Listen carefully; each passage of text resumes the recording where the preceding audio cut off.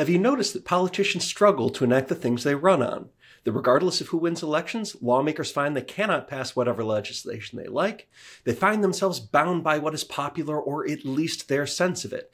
That range is called the Overton Window, and on the Overton Window podcast, we look at issues around the country and talk to the people who change what is politically possible.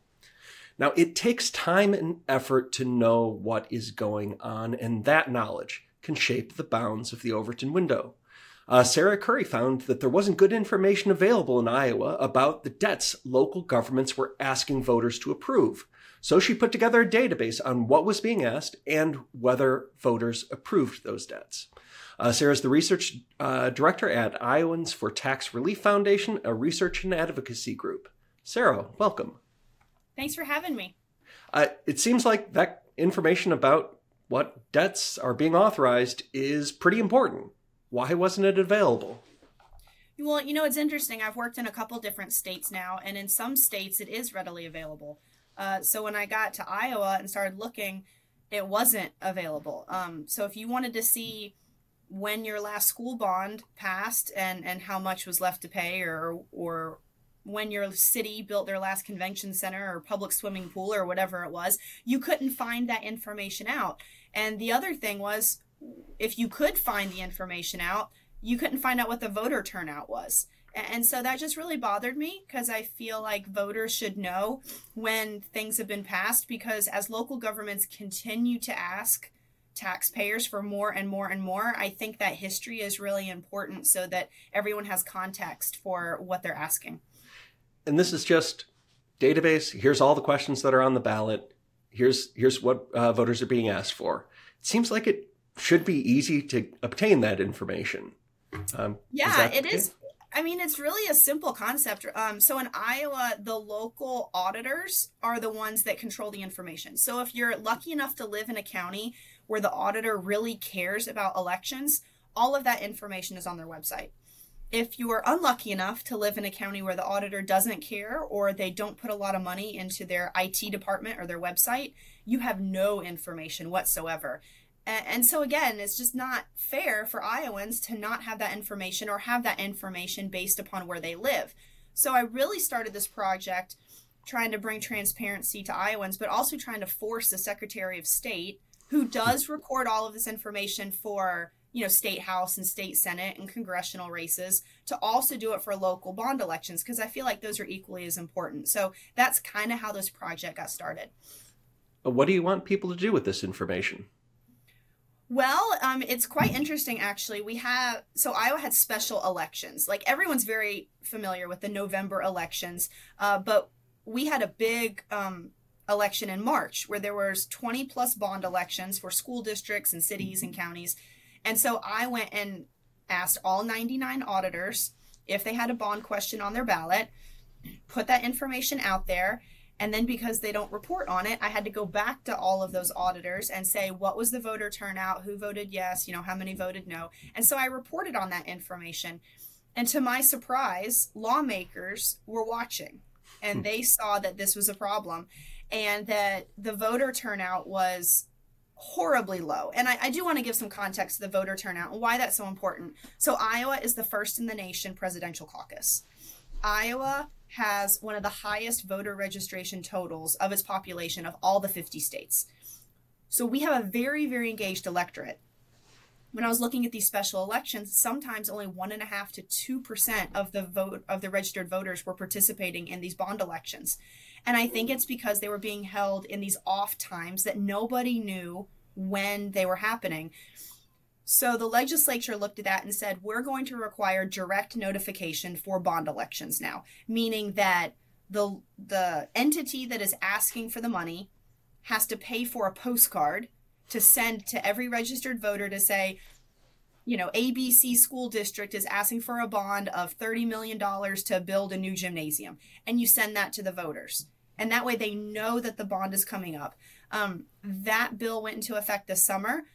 And it also moved all the bond elections to only be in November. So you can't have these random elections in March and September and whenever anymore. They're only in November. So this past November, I did the same thing. I went to all 99 auditors and I collected all the data, and the voter turnout was much, much higher. And I just think that's a success, right? We're not saying these are good or these are bad bonds. What we're saying is people need to be engaged and people need to have a voice. And if their community is signing themselves up for a 20-year payoff, there should be significant voter engagement. And that's what we saw. So it was a successful project. The Secretary of State still is not recording all of the local bonds. And so that's something that we are still pushing for. Let me go a little bit further than you, which is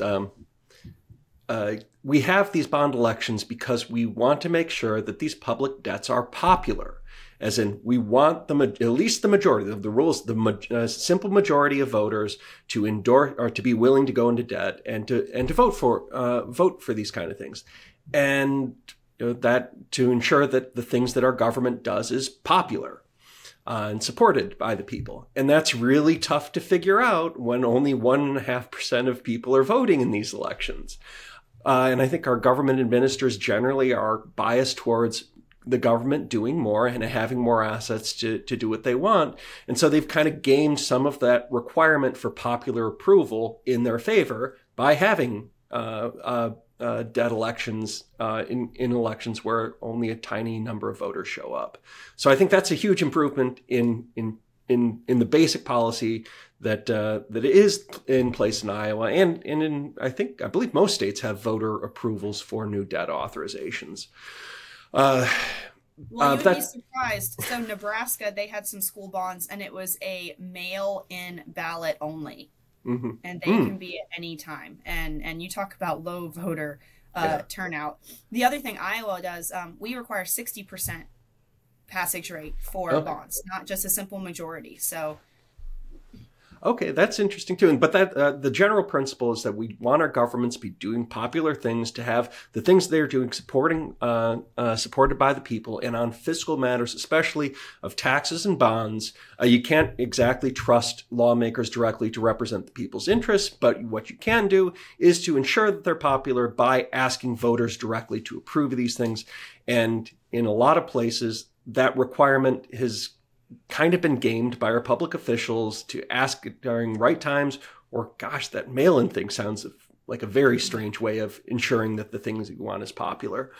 But there are a number of things that our governments have done to try to game that system to not really get the sense of the public on these questions. I think it's important information. I think it sounds like in Iowa your lawmakers have validated that it's important information to get out there and that they want to get the best sense of the public by requiring it on these November ballots. Why didn't the state ask to post all that information online? Why are they still relying on you to do it? Well, the Secretary of State did cover the election, which I was very surprised about and happy. It made my reporting job a little bit easier. But then it went away. And so they said they were just doing it for the election. So I've called a few times and said, can you just keep this on your website? Where was the 2017 and 19 election? And they said, oh, we did that. Why is it, and so even their own staff is surprised it's not on the website. But, I'm one of those people that I want things in statute. I want to know what the expectations are. And I want to know going forward, it's a solid thing so people can research these things. So that's what we're working towards.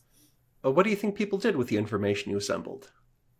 Oh, it went all over the place. I called the Newspapers Association. I called public radio. I called a lot of places just asking, do you have this information? Would this be helpful to you? Why isn't this being reported? And, and surprisingly, the League of Cities and the Association of School Boards, they thought that this was already being recorded at the Secretary of State's office. They had no idea.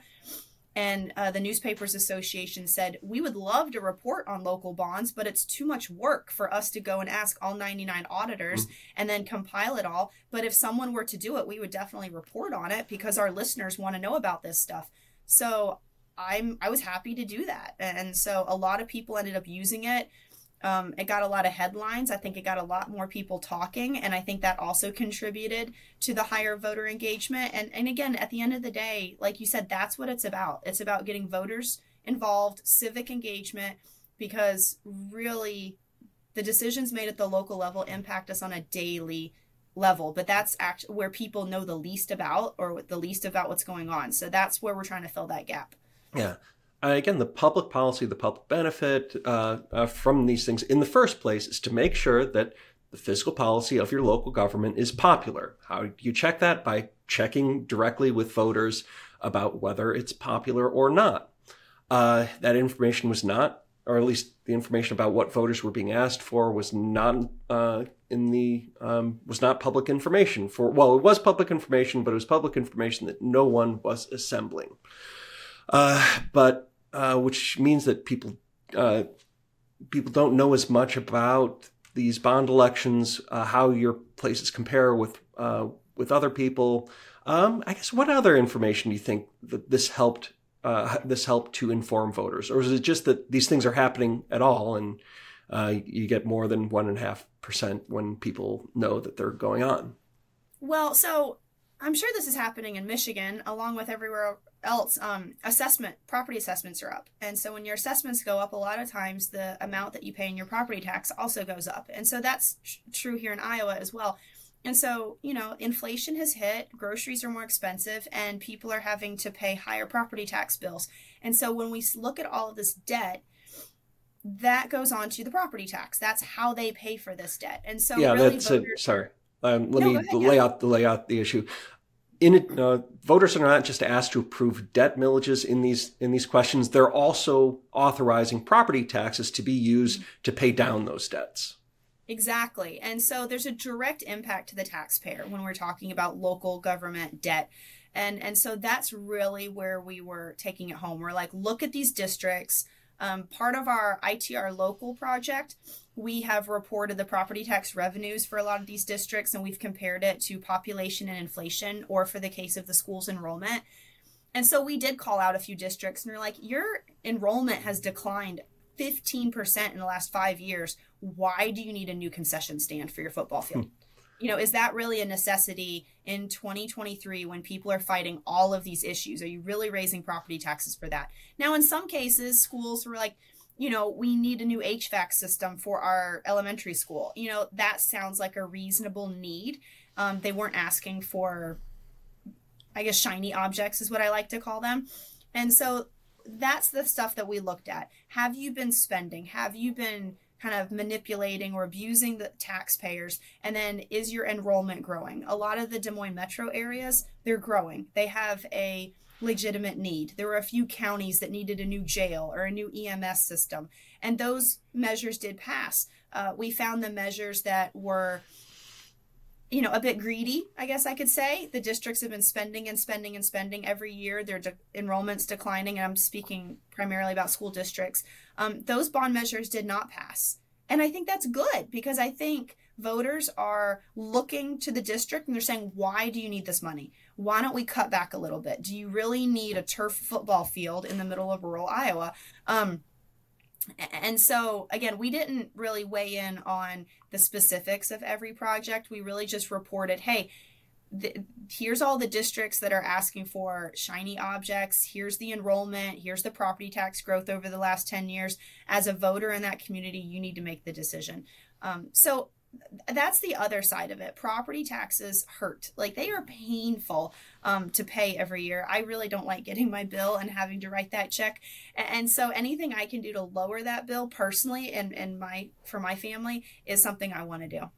Mm-hmm.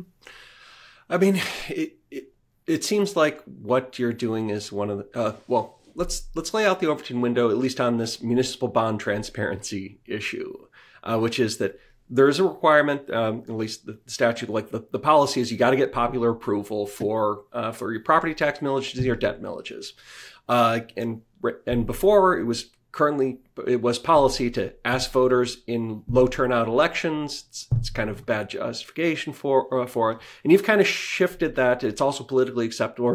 That is no longer politically acceptable because it is now policy to ask in the November policy debate, but it's still not quite public policy to tell voters to have a statewide database over the questions that are being asked. That's something that you're providing.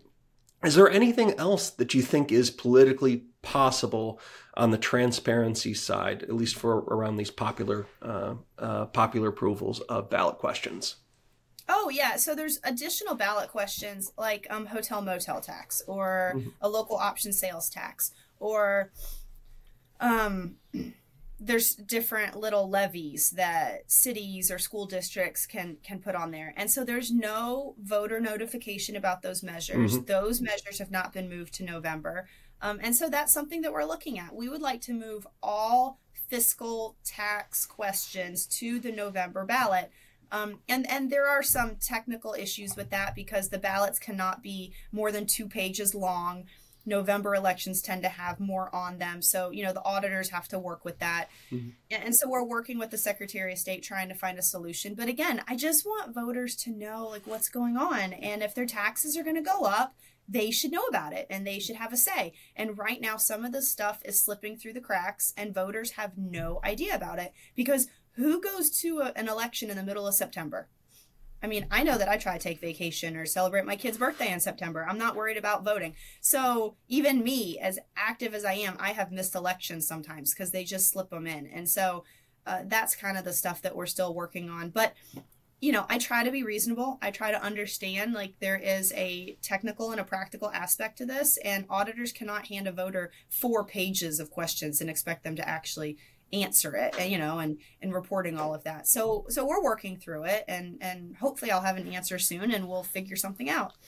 It sounds like all that type of information ought to be within the Overton window already. Like it should be politically popular to ask voters to approve these things only on the higher turnout elections. Do you think that's the case, or the way to stop doing that is just disinterest, or like if or your lawmakers are happy with the status quo, they don't really have to do anything about it, even if it might be more popular to ask these questions on higher turnout elections? I think there's a disconnect, at least in Iowa, because a lot of our state lawmakers did not serve local office, and vice versa. The local office, they don't really understand the responsibilities of the state and the difference. And so I think there's an educational deficiency there on what are local matters and what are state matters, and then the rules of how everything is governed. I think the other problem is that, and this, James, we always look to other states, right? Mm-hmm. What is Michigan doing? And then what is Illinois, or what is Ohio, or what are our neighboring states doing? What are similar sized states doing? There are no nationwide. You don't want to databases. be the embarrassment in the right, or you want to world. say, "Hey, that's a really great idea. You guys did that, and you've had great success. Let's try to mimic that." And you don't want to be the embarrassment. Exactly. There's no databases on municipal bond elections. Like there's none. I've contacted a bunch of municipal bond attorneys. I contacted Moody's. I've asked a ton of groups, and they're just like, no, every state has their own rules and regulations regarding municipal bond elections. No one has taken the time to inventory that. It's not a sexy enough topic for an academic to go in and create a database on that. But if you're a up-and-coming master's or PhD student and you need a thesis topic, that's one that's ripe for the literature. So that's the other thing I ran into, is just there wasn't great comparisons. Again, so I think Iowa is the lead. Like right now I can say we're the only state that has direct notification for bonds. I have done my due diligence and tried to see if another state does it. To my knowledge, no other state does it. Yeah, I hadn't heard of that before either. In Michigan, it's at least for the debts that are required to get authorizations and for new property tax millages, they do have to be approved by voters. There's 100-word description of what they're being asked to approve, a requirement that they be neutral language, and I think that's all right. But we also allow debts and taxes to be authorized on in May and August elections, and other types of low turnout elections too. And I'd like to see that change, because again, the point of this is that the point of the policy is that the fiscal policy for your local government should have popular support, which means asking voters during the elections where most of them show up. You're not getting a good good statement of public sentiment in low turnout elections. But I think our lawmakers want it to be done on those low turnout elections because they generally are more interested in having more resources. So that's kind of what policy does. But what you've done, there's definitely a group that likes having these low turnout elections at special times so that they can advocate on behalf of their little special interest. And, yeah, there's definitely another side to it. For those out there that are listening, they're like, this sounds like a slam dunk. Why would anyone be opposed to this? There is opposition to increased transparency. Yes. But I think what you've done is just try to get more interest in this so that the public is more informed and that the public sentiment on these issues prevails. That's letting people know what's on it, what they're being asked to approve, when the elections are, and then here's all the different stuff that's around the state, so that people are more informed. They can bring their opinions and ensure that bond millages or bonds and debt are popular. Mm-hmm.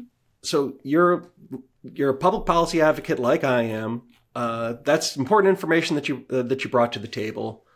What are some other pieces of information that you'd like to have, not just on local ballot questions? Like, what would make your job easier? What are some things that you think would help shift the Overton window? Well, I will say we are working towards that in Iowa, is trying to fill some of those gaps that we had talked about. So taxpayers not understanding all the taxes that they pay and where they're going. So I've had to do some digging. Luckily, I'll say Iowa has really good record keeping, but it's not ideal. Like, I would love to have historical information on county property taxes and how far they go back. Which is also interesting because that's the oldest state tax, property taxes. They have a long and complicated history.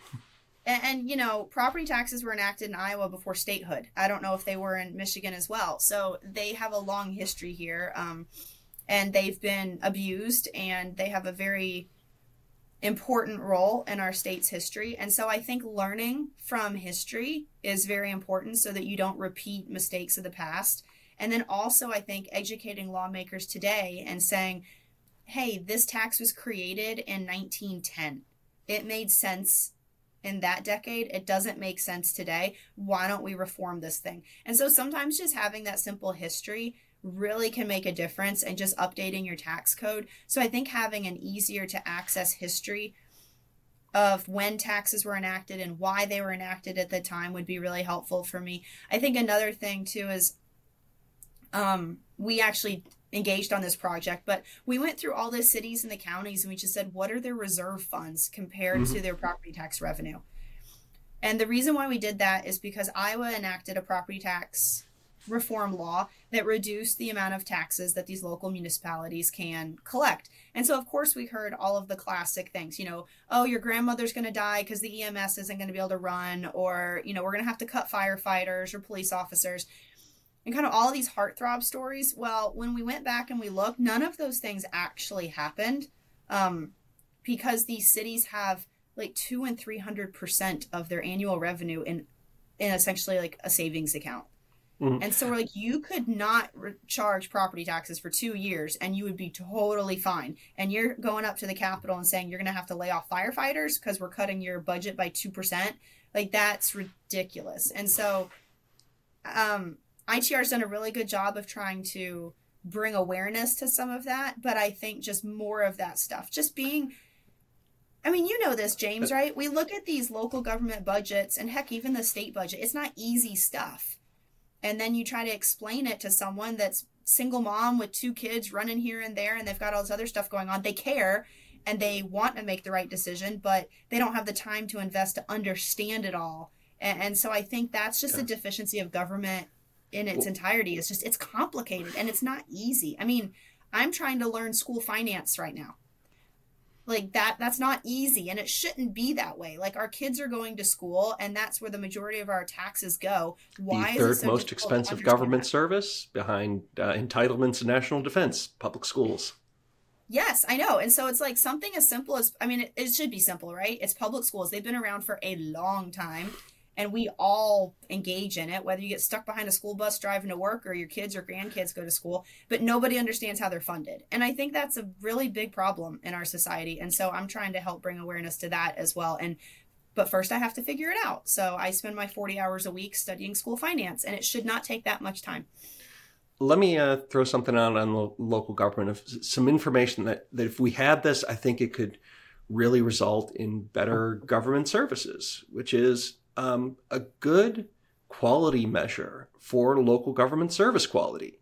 As in, how well are you doing, fire and police and trash pickup, if that's one of the things that your government provides. There's very little that's out there or that's available for this, so that we can't really compare our local governments, like which governments are doing the better job with the resources that they have. How can we figure out how to do better with less? These questions that we ask the private sector, but never the public sector. Yeah, I mean, it's a real problem. So, if you're investing and you're like, oh, which has got the better computer system, Apple or IBM, you can go and look at all these measures and you can compare them and see who's profitable, more profitable, and who's going to do better in their stock values. It doesn't work that way for local government or government really in general. And so if I look at a community, I don't see how much they're funding their police force. I just see if their crime rates are up. And, that might not be the fault of the police department. It just might be the situation, there's other situations there. In Iowa, we started doing a lot of benchmarking, because that's the only way that we can really compare. Okay, you're spending this much in incentives, and this is what the statewide average is. This is how much you spend in capital improvements. This is what the statewide average in. That's not a great measurement, but that's really all we can have, because the city of Des Moines, which is, near 250,000 people, is going to spend a lot differently than a town of 75 people. Yet they all have the same taxing authority. And so looking at those percentages of their budgets and how much they're spending, again, it's not a perfect science. That's the only way that we've been able to come up with it. But that's where I think the news is so important. And that's why I hate that local newspapers are going away, because I think investigative journalism at the local level is the whistleblower on a lot of these bad decisions, and they do hold these local government officials accountable. And when those start going away, we start losing some of that stuff. Another thing that we've really looked at here is, so I don't know what Michigan is, but Iowa does not have a minimum population threshold for the size of city. So we do have a city with 10 people in it. Mm-hmm. I would argue that 10 people is a little too small to actually have like a taxing, functioning city.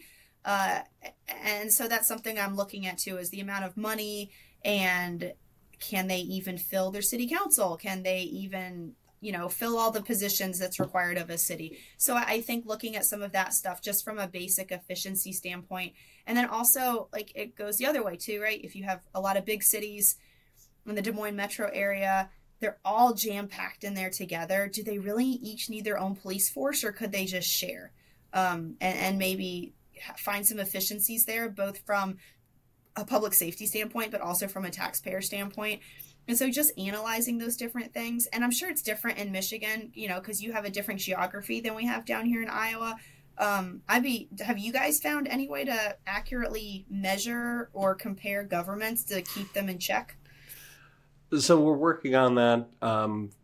We've got some ideas, but this is one of the reasons why I wanted to have this conversation with you. And this is, I'm going to get a little conspiratorial with you. It's like, all of this information is public. It is available. Why is it that we are the ones who have to assemble it to let people know on some of these basic questions? Like, why don't we have good measures for local government service quality? It feels like that is really important public information that should be used to hold our local government officials accountable, to ensure that we can try to use best practices, try to get a better deal for the public. Why is it that we're the ones that have to do this? Why aren't our public officials arguing about service quality? And I can't help but think like they don't want that. Our public officials would prefer not to have this level of accountability. They would prefer not to have an expectation that they do more with less. I mean, their jobs are just easier if they get more resources, if they are able to not worry about public opinion, and don't have voters saying, "Hey, you guys you guys in Midland aren't doing as good of a job as the people in Elkton are doing." I think that's accountability that they don't want. And so it is left to our outside actors to try and figure that out, or not. As you mentioned, newspapers, although I think a lot of newspapers wind up being kind of captured by local government interests of their sensibilities are more with public officials than with the public in general. I don't know. What do you think of that? I'm going to try to take a glass half full approach at this and say a lot of elected officials, I think their heart is in the right place. Even if I don't philosophically agree with them, I think they get involved because they truly want to make their community a better place. I don't think they're all educated. And I think a lot of the problem is a lack of resources to our elected officials and maybe biased information that our local officials are getting. And I'll give you an example. I have a good friend of mine. He got on our local school board. He knows absolutely nothing about public education other than he sends his kids to school and they have to get good grades. Well, now he's getting faced with all these questions of like curriculum and, spending questions and bond elections. He has no idea. And he is trying to do the best he can. And the only guidance he's getting is from our school administrators and our superintendent. Well, those two characters are paid for with tax dollars, and they have a vested interest in keeping the status quo or making their district look shiny and prettier than the other districts. And so he's kind of set up to fail, right? He's got 6 kids. He works a full-time job. He's got a wife. He's on the school board because he means well. He volunteers at his church. And where is he supposed to take the time to go learn about this stuff so that he can make an educated decision? Now, I have another city council member. He's retired. His kids are grown. And he ran for city council because he cares, but he's got a lot of spare time. And so he and I have a weekly chat where he goes through the stuff and reads it and asks questions. He's doing a really good job, but he's having to put a lot of time into it. And so I think when these local elected positions were created, the idea was not that it was another full-time job. And I feel like in today's world, we move so quickly and there's so much information that it has turned into a full-time job, but we don't pay. At least in Iowa, we don't pay school board members. They have their meetings and then they move on. And so I think the whole system almost needs to be rethought, or it really gives organizations like yours and I's, James, a purpose. We need to, I'm actually coming up with a guide of, questions school board members should ask their administrators because they need that. And no one else is providing that service to them because I don't think 50 years ago they needed it because the schools were not as it wasn't as complicated back then, and so things didn't move as fast. I don't know. What do you think? I'm trying to take a very optimistic approach to it. It's probably different in your bigger cities. I'm sure in like your Detroit and your Midland, where people are a little more sophisticated and they have more professional staff. It looks different like that in Iowa and Dubuque, but in our smaller communities, it's not. Yes. Well, I agree with you that a lot of the these public administrative bodies are supposed to be guided towards the public benefit and then also guided by citizens who care about the public's benefit. And they should have that in mind. And too often institutions are captured for the benefit of the institution itself rather than the benefits that they provide the broader public. You're, again, superintendents wanting to look good regardless of whether they're doing a good job or not. And again, for most public administrators, they would rather do more with more, not more with less. And that's just kind of sets things up in a way that isn't conducive towards making sure that citizens get the best deal for their money. But yeah, there are, and to that extent, helping the people who are on these boards, who are elected officials, gain expertise, help understand how they can better serve the public interest, provide that important counterweight to their administrators. Yeah, that would absolutely help. Is it is it us that needs to do it? That's one of the questions that I've been talking around. It's like, why is it that we tend to be the voices for better, the only counterweight to the voice against more? And I feel like that, like this, we should want our public officials to do more with less. Like everyone would benefit except for the public administrators who have a harder job. I know. It's like the League of Municipalities and the Association of Counties and your Association of School Boards needs to go sit through Financial Peace University with Dave Ramsey and learn how to live within their means. And they don't. And that happened. Again, that's where that history comes in. When did that shift occur? You know, I don't feel like that was happening in our grandparents' generation. Maybe it was, and, you know, they just weren't aware of it because they weren't a policy wonk like I am. But I do feel like there was a shift, you know, and I don't know when or why. And yeah, so I agree with you. But, you know, it is interesting. You listen to a lot of people, though. Like, how many people out there that are listening right now have a lot of credit card debt? How many people out there have a ton of personal loans and they think, oh, if I borrow more money, I can borrow my way out of this problem. And that's not how it works. And I feel like when those people get elected to public office, they take that same financial outlook and it's even worse, right? Because it's not their money, it's the taxpayers' money. Well, if we could just get a little bit more money, we could fix this problem. If we just get a little bit more money and we pay this developer, then we can have really nice roads. And that's not how it works. It doesn't work in your personal life and it doesn't work in government. You know, why can't we pay cash for things? You know, why do you have to be 70 years old before you don't have a mortgage anymore? Like, that's not how it should be. And that is how it should be. So I almost feel like it's a systemic problem of just financial responsibility all the way around. But again, I'm a weird duck there. So I was investing in mutual funds in my early 20s, not running out to the bars. So I know that I'm odd in that sense, but I do think it's a bigger problem of just money management in general. Well, Sarah, good luck in your efforts to shift the Overton window. Thank you. Take care. Thank you for listening to this episode of The Overton Window, a podcast from the Mackinac Center. Please subscribe and rate. For more, check us out at www.mackinac.org. That's Mackinac with a C, like the island.